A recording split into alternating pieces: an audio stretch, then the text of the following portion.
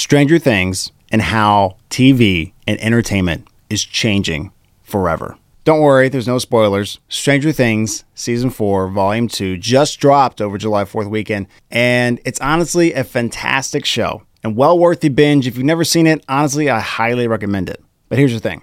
Stranger Things has only been on the air for 4 seasons and only about 10 episodes per season. It became an instant phenomenon after the first season in 2016, not that long ago. It was only 8 episodes, which blows my mind. The reason I say only is because this is counterintuitive to traditional TV shows, and it's been happening more and more. Just for a comparison, extremely popular phenomenon shows of the 90s and early 2000s, not that long ago, like Friends and Seinfeld, premiered once a week on cable, but each season was about 22 episodes. Seinfeld mentioned in his show Comedians in Cars, Getting Coffee, highly recommend it if you've never seen it, that writing the first 9 was pretty easy. You wrote that over the summer. Then the middle ones you kind of pull out of nowhere, and some of them were the best. It was really the back 9 that were the hardest. Now, you only need 9 for a TV show, between 8 and 10, and you got a first season. And not only that, but for filmmakers and people wanting to make and sell their show, it's not the same. You used to, so here's what you used to do. You used to make a pilot. That was your goal. Write a pilot, get a pilot. Pitch it, get funding, get a big studio to back you, and get that first season. That was what you wanted to do. This was an opportunity for young filmmakers to write the pilot, get a cheap thing together, and then shop it around and hopefully get the pilot picked up. Honestly, you could sell the script. You could sell the pilot script and not even make the show. Now, they want the first season. As an independent filmmaker, now you need to write it, produce it, shoot it, edit the whole entire first season, or at least write the whole entire first season, and then try to sell that. Although the first season it's not 22 episodes. It could be 8, it could be 6, it could be 10, but some are an hour long. So you're getting close to the same amount of finished watchable minutes. Even so, TV shows are shifting into a film-like style.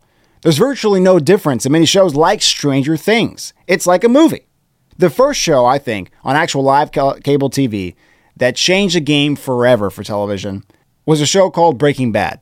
The acting, the filmmaking, it felt like a movie, and it wasn't on HBO or Showtime. It was a cable TV show. It was to the masses. While HBO had great quality, they didn't have that mass public phenomenon like shows on Netflix do because not everyone had HBO.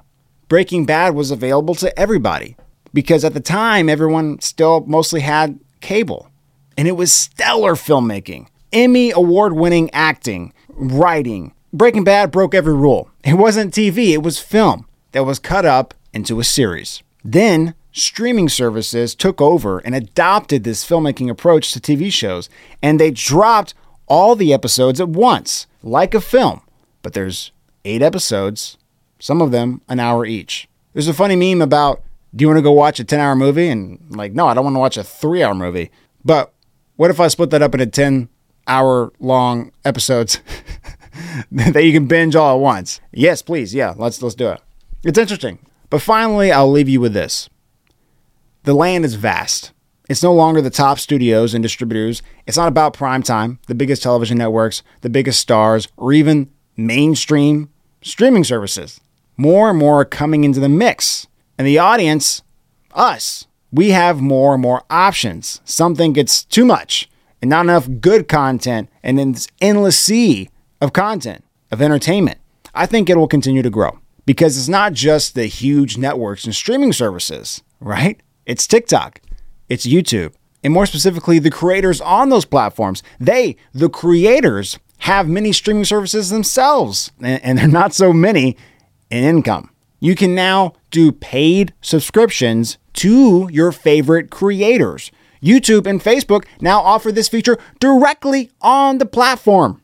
You can pay $5 a month for extra or whatever.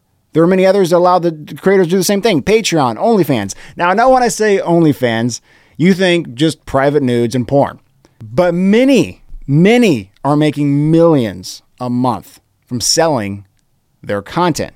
Content is king. And the creators are getting more and more control. So whether you're making an entire first season of a pilot and hoping to sell it, or if you're making content online and selling your own subscriptions. The industry is not only changing, it already has.